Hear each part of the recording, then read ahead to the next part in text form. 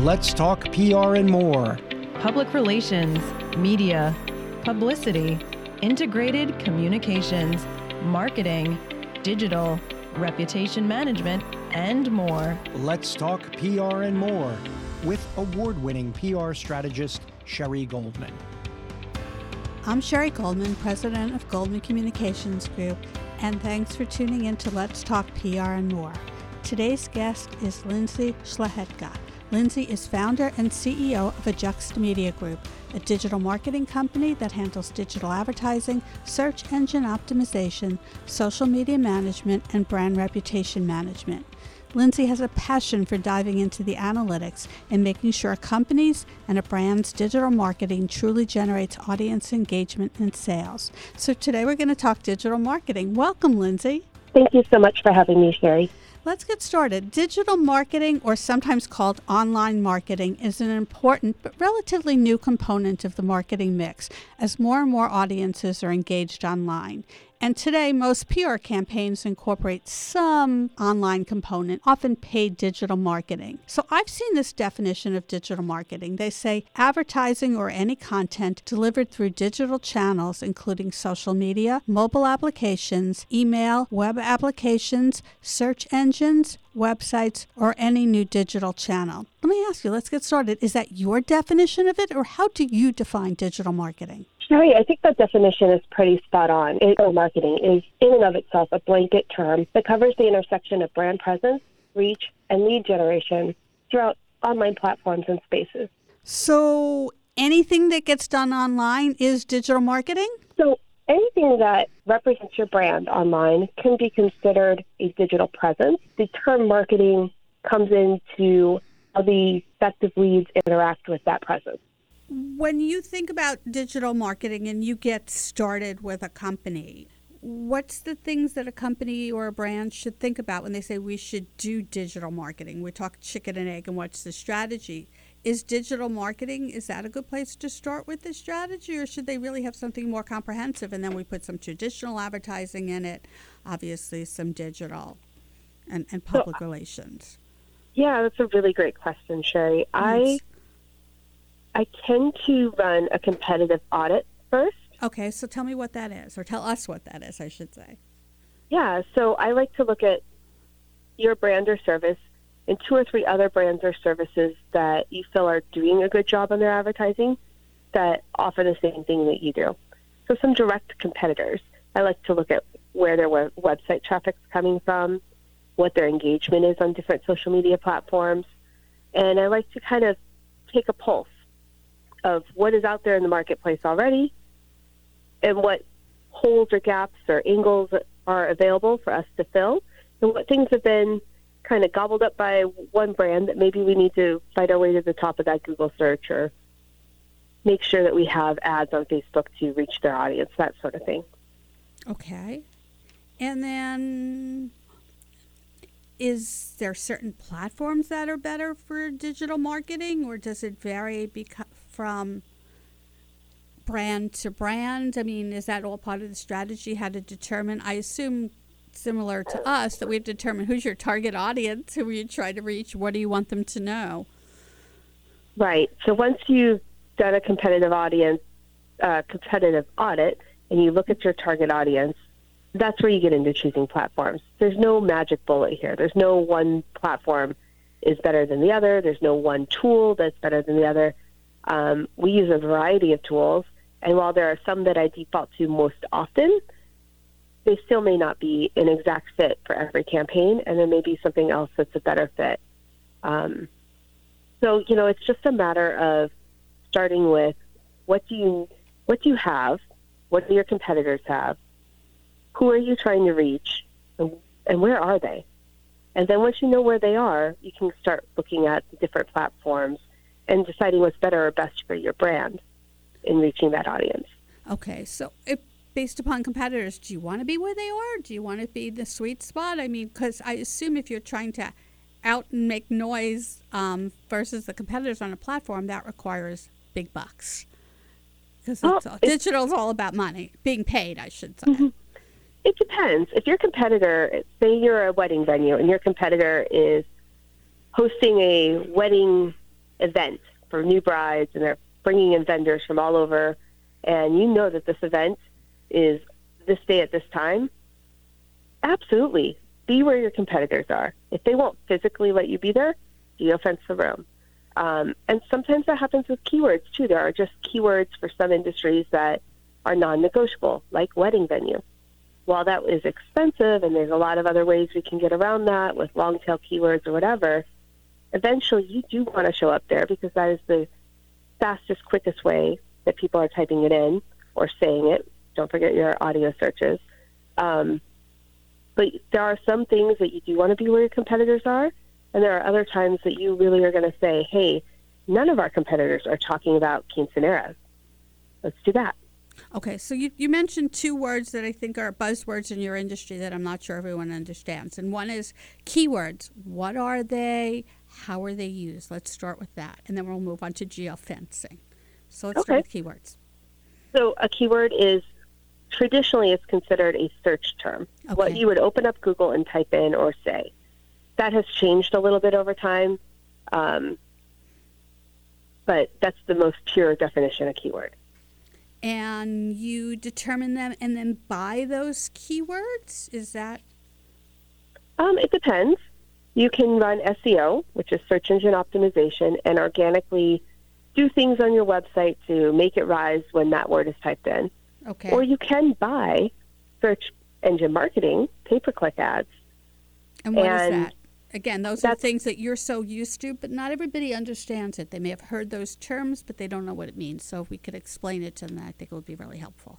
Absolutely. So that's where, while you're working on your website, there's a whole algorithm of things that determine what shows up first when someone types a keyword in. Okay. And that can take a long time to grow on keywords for SEO, where you're doing that organically and you're just fixing your website and Google's recognizing that, hey, this is a good fit whenever someone types in this keyword. A quicker, faster way, and not necessarily better, right? They all have their pluses and minuses. Right, but quicker and faster, and I don't know about you, but all my clients want immediate results. Right. So sometimes when we're launching an SEO program, I'd say more often than not, we also launch a search engine marketing program, and that's where all these keywords that are important to you that your competitors are showing up on, and it may take you a while to get into that game, you can purchase them and show up as a sponsored Google search result. And those are the ads you see on the side or the top when you conduct a search on your browser. Because they paid for those words. It's funny you should say that. I had last week I got a call from a potential client that was a law firm, and I went to Google the name of the law firm to find their website, and they came up sixth. Yep. Other firms came up before them, not their names. And when I said something to the lawyer that I was speaking to, they said, well, somebody bought those keywords. There's nothing we could do about it. And I thought, oh, how awful. It's actually very common. It's not awful at all. If you know your competitor's doing a good job, say they have billboards up all over town and you know that they're buzzing and they're having a big sale or whatever, it makes sense for you to try to get in front of their audience. You can buy their name and have Absolutely. Yours show up? Absolutely. Wow. You can actually place ads on social media platforms to the followers of their pages anytime you want. That's crazy. So I have to ask a question because I never thought of it. Doesn't intellectual property fall into this at a certain point? Don't you own your name and at least be able to own the right in that sense? Or somebody could just, it doesn't fall into, IP doesn't fall into this? Because you're not taking their name. You're still presenting yourself as you. Right, okay. They're just showing up as an option when that name is typed in. Wow. That's wild. So is the first thing you do for a digital marketing campaign or SEO have to determine every possible keyword that somebody might Google to find you so that you will rise when they search? It depends on the kind of campaign. If we're going to do a search engine optimization campaign or an SEO campaign, you typically pick fewer keywords than you would if you're going to pay for keywords. But yeah, keyword search is always helpful. It's always nice to know what other keywords are out there and what the competitors are using, how frequently they're being used by your competition or by people typing it in. all that information's out there and free. You can pull it on any competitor you want on a regular basis, on a quarterly basis. We usually do ours on a quarterly basis just to make sure there's no big changes in the market. Can anyone get that information, or we need someone like you who really can dive into the analytics, have access to the back end?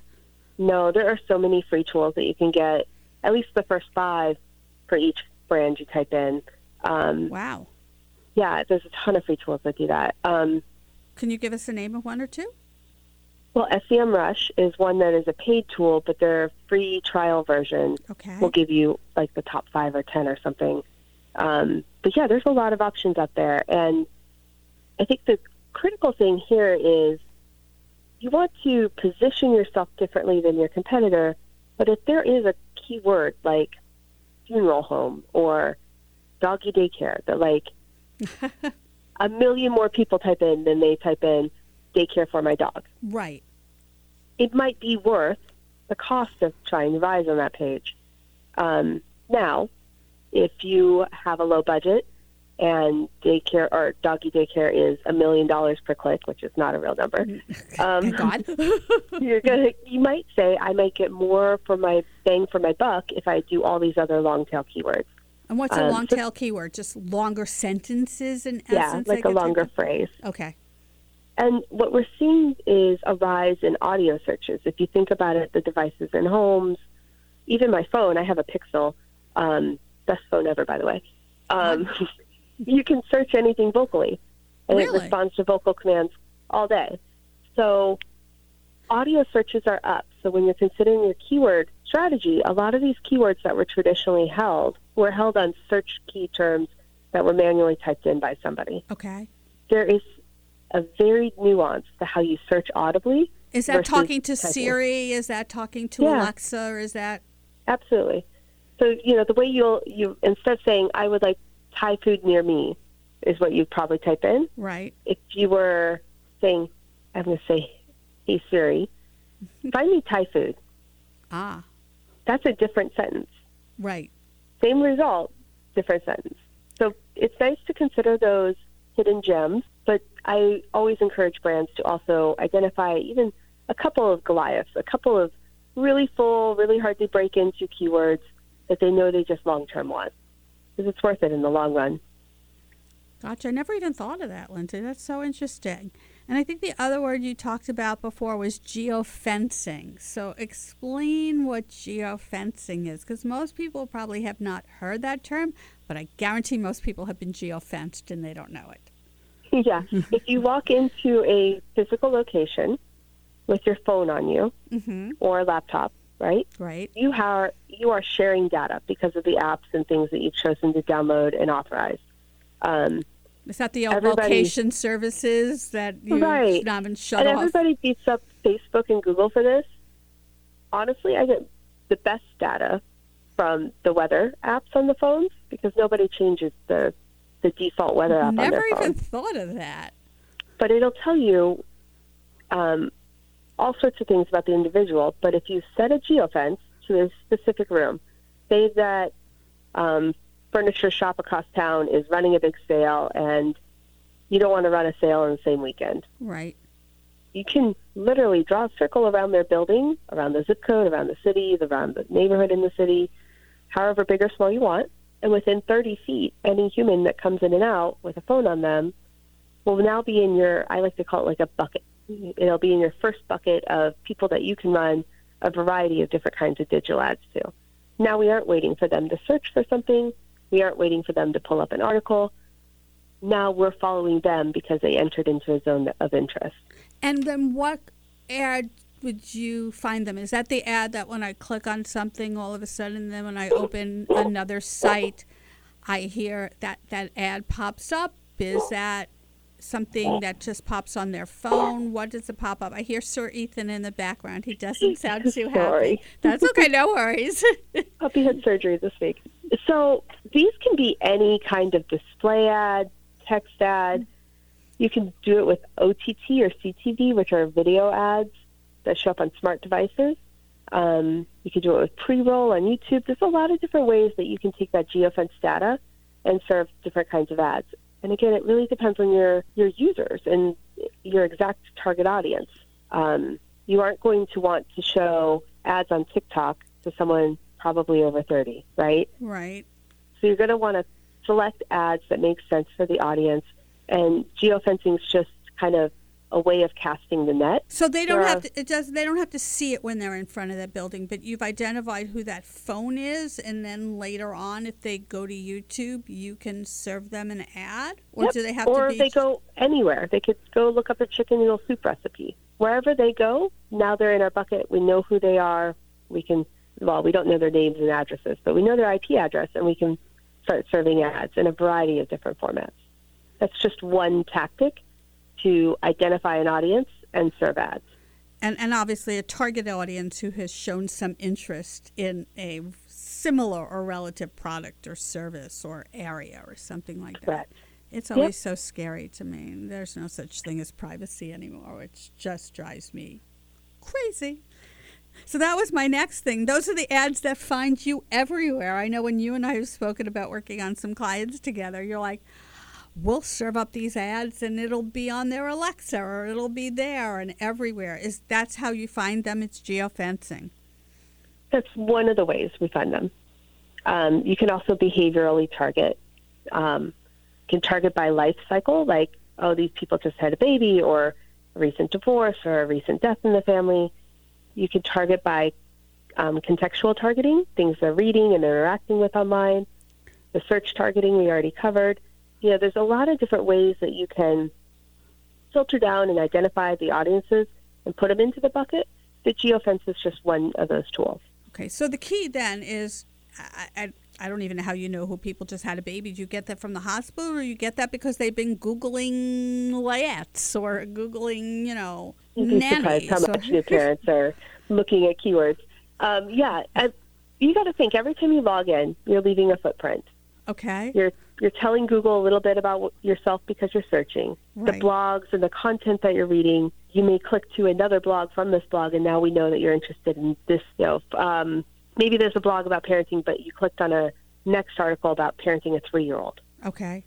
Right? So some of that is public information that has been loaded into ad databases. Right. A lot of it is simply information coming that you have willingly given in the apps you've downloaded or in the pages you've participated in, or even the hashtags you use on your social media. Wow.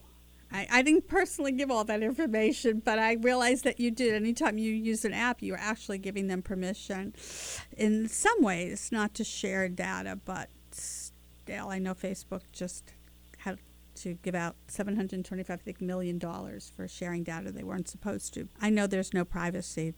This just sometimes freaks me out, Lynsie. I've got to tell you. So for digital marketing to be effective, as I hear what you're saying, I think the key has to be audience targeting. How down in the weeds do you have to get, or should you get, in understanding your audience so that your digital marketing is effective? And I'm assuming then, this is my follow-up question, how do you know it's effective? Is it clicks? Is it clicks to a website? Does it have to be sales? How do you determine that? How are you measuring what's an effective campaign? I'm going to start with the latter and move backwards. Okay. When you have identified who your target audience is, say it's 34-year-old men who watch baseball. Okay. Let's pick one sport. You want to say, I want these 34-year-old men to do what? What is the action you want? Do you want them to download something? Do you want them to register for an event? Do you want them to purchase something? Those calls to action need to be identified prior to you setting up a campaign. Okay. What do you want to get in front of this person and why? And once you have that, then you can pick the tools and the means of reaching them that make the most sense. So I might buy ads that only show up on that baseball game to people who live in New York, who like baseball, who are 34 and identify as male, right? Right. And then I may do that with one tool and one tactic, and I may layer that back with a wider bucket of all baseball fans and then filter by age, right? So you aren't limited in the number of times you filter the data in the bucket. You aren't limited by, you have 1 million people in this category of people of interest, how many ways you slice and dice it. I can tell you that it's important that the entire sales funnel is met. So they have to, A, know you exist, B, think you're sort of trustworthy, B, overcome any objections of theirs. Is this a pricey thing? Is this something that their wife will like? Is this something that he can do on the weekend by himself? Or, what are the objections? What would prevent them from buying or clicking or taking that action that you want them to do? Mm-hmm. And then you pick the tools out that support each phase of the sales funnel. So like you mentioned, those ads can follow you around online. That gets in your mind that, hey, this company exists, but it doesn't really tell you much about why they're different than their competitors, because often those display ads are very, very little, right? There's and they're advertising. I mean, advertising to me, as a public relations person, advertising is a company saying something about itself, but public relations is usually someone else saying something about them. And its reputation, and it's leveraging the influence of others. And I think that's important, so that if they see ads from 4 companies or 4 law firms, it's not based upon how many times they saw that ad, but what they know about them. And that's where I think public relations is important, because it really does the positioning of the authority stuff. It may be less authoritative position if you're selling a widget, but that's why I think PR and the positioning and the awareness and reputation factors in and is important from my perspective. But absolutely, and that people will go, especially with a longer sales cycle item, something that like a car. Right. They will go and check multiple car websites. They're also going to check, consumer reviews, maybe the Better Business Bureau. They're going to look around at your social media pages and see if people are happy and talking and interacting nicely with your brand, or if you have a million bad reviews. All of that comes into play, and it all has to play together. What we find is when we meet every phase of the sales funnel, from awareness all the way down through last and final objections and comparisons to other brands, having a presence at each level of that sales cycle makes a campaign successful. So how many times you filter that bucket? Is that what determines that? Is that based upon cost? Is that based upon budget? Is that based upon time frame? It really, the number of filters and number of campaigns you put together against an audience really just has to match the sales cycle of the audience. Okay. You do spend more if you are just purchasing one display ad. You will spend more per ad if you have more filters, right? Because now we are running to everybody in New York is $6 per thousand for a display ad. But if you're running only to those 34-year-old men who like baseball, who live within Queens, yada, yada, yada, every time you add a filter, it takes it up a little bit. And maybe we might end up at somewhere in $12 to $15 per thousand. But obviously, if it's a more target audience, you should ideally get better results from it, because you're reaching those people who are apt to purchase your product, to want what your service is. Absolutely. And then it's just a matter of how many clients do you need per lead, and how do you convert those leads into clients, and figuring out what that magic number needs to be, what makes sense. Obviously, that's the part the client needs to do, right? To convert those leads into sales. Is there a particular time frame? Should people think, does a digital campaign have to be a month, 3 months, 6 months? And what makes sense? A lot of the brands we work with will have ongoing maintenance programs, and that is a brand presence program. And included in that is their physical sales team, their signs on the stores, if you have a physical store, as well as your social media presence, and maybe even some retargeting from their website. That's when people come to your website and don't do the thing you want them to do, and we push display ads or OTT back to them. So a lot of brands will have a maintenance program where there's a baseline minimum activity, minimum physical and digital footprint in a market. Okay. Then we layer in the campaigns, and campaigns can vary. So they're about a certain date and time kind of thing, or a certain idea within this brand awareness. Right. Or a new product launch, or an event. Those are things that would cause a campaign. The other way, if you're just trying to increase general awareness over time, a lot of times we will run what we call a 6-week pop. So we'll run a couple extra ads for 6 weeks. Maybe we'll do some podcast ads. Maybe we'll do a little bit heavier on TV, OTT or CTV, right? So we've got a heightened presence for 6 weeks, and we might go down back to a maintenance presence for a couple weeks before rolling up into another campaign. And what that does is allowing people to see and get exposed to your brand, and creating a larger, wider audience, and not forcing you to stay at a high level of marketing budget all the time. Gotcha. During the course of a campaign, do you have to change ads? You keep using ads, so it's mostly ads. Do you change ads? Is it the same thing? Is it? So, for instance, one of our clients is a big bank, and we will have 4 or 5 different kinds of checking ads based on the user we're targeting. Mm-hmm. If it's a student in college, they're going to see this checking ad with a young student in it. If it's someone who's retiring, they're going to see a checking ad with an older individual in it. People respond when they feel like the advertising is customized to them. Absolutely. No question. You want to see yourself in the ad. There's no question. You want to see yourself in the ad. You want to see yourself in any message. You want to feel like they're talking to you. Right.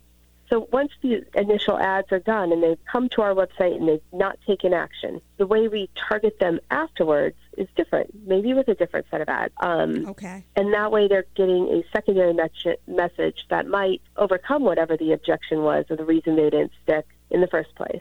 We also usually start off most campaigns with 2, if not 3, different campaign creative ideas, especially on the digital side. Because what that does is it allows us to A/B test different graphics, different messages, and see which one's going to resonate the most. And then often we'll roll out the traditional media campaign after we've tested the digital creative. And when you say traditional media, it's traditional advertising, print, broadcast ads, billboards, that kind of thing. Yep. In a perfect world, should they all be together? Everything should be in support of each other. Sounds good. Listen, before we go, because I know we're running almost out of time, what advice do you have for people wanting to either get involved, either work in the field, or either use digital marketing for their own businesses? What kind of couple of pieces of advice do you have? What should they know to get started or think about it? And obviously call you, but that's a whole different ballgame.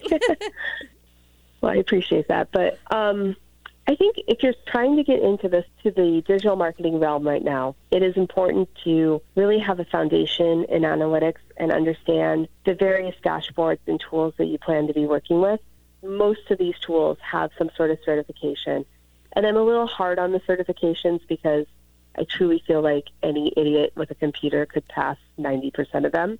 But it is important that you take the time to at least go through the certification process, learn the information that the tool has available, learn how to leverage that information, how to use it, how to read it, how to express it to another human, because your clients are going to want to know how to use it and read it. Right. So I think that's the biggest thing. There's a lot of people out there right now who will set a digital marketing campaign up and be like, we're running this to everybody who has a dog. And it might be something that really only applies to dogs of a certain size or people who are allergic to dogs. So it's important to understand the tools you're using because you can easily set up a marketing campaign and not have it set properly and get terrible results versus having a very specific target and having it identified in your mind how it's going to be targeted. You could get some pretty good results that support your other campaigns as well. Well, that's great advice to end this at. Lynsie, thanks so much for taking the time to talk to us today. I so appreciate it. Absolutely. Thank you so much, Sherry. You're welcome. Thank you. That's Lynsie Slachetka of aJuxt Media Group, and I'm Sherry Goldman, and that's Let's Talk PR and More for today. You can find more information about the show and about me at Goldman Communications Group's website, www.goldmanpr.net. Thank you all again for listening today. I look forward to talking PR and more with you all again next time.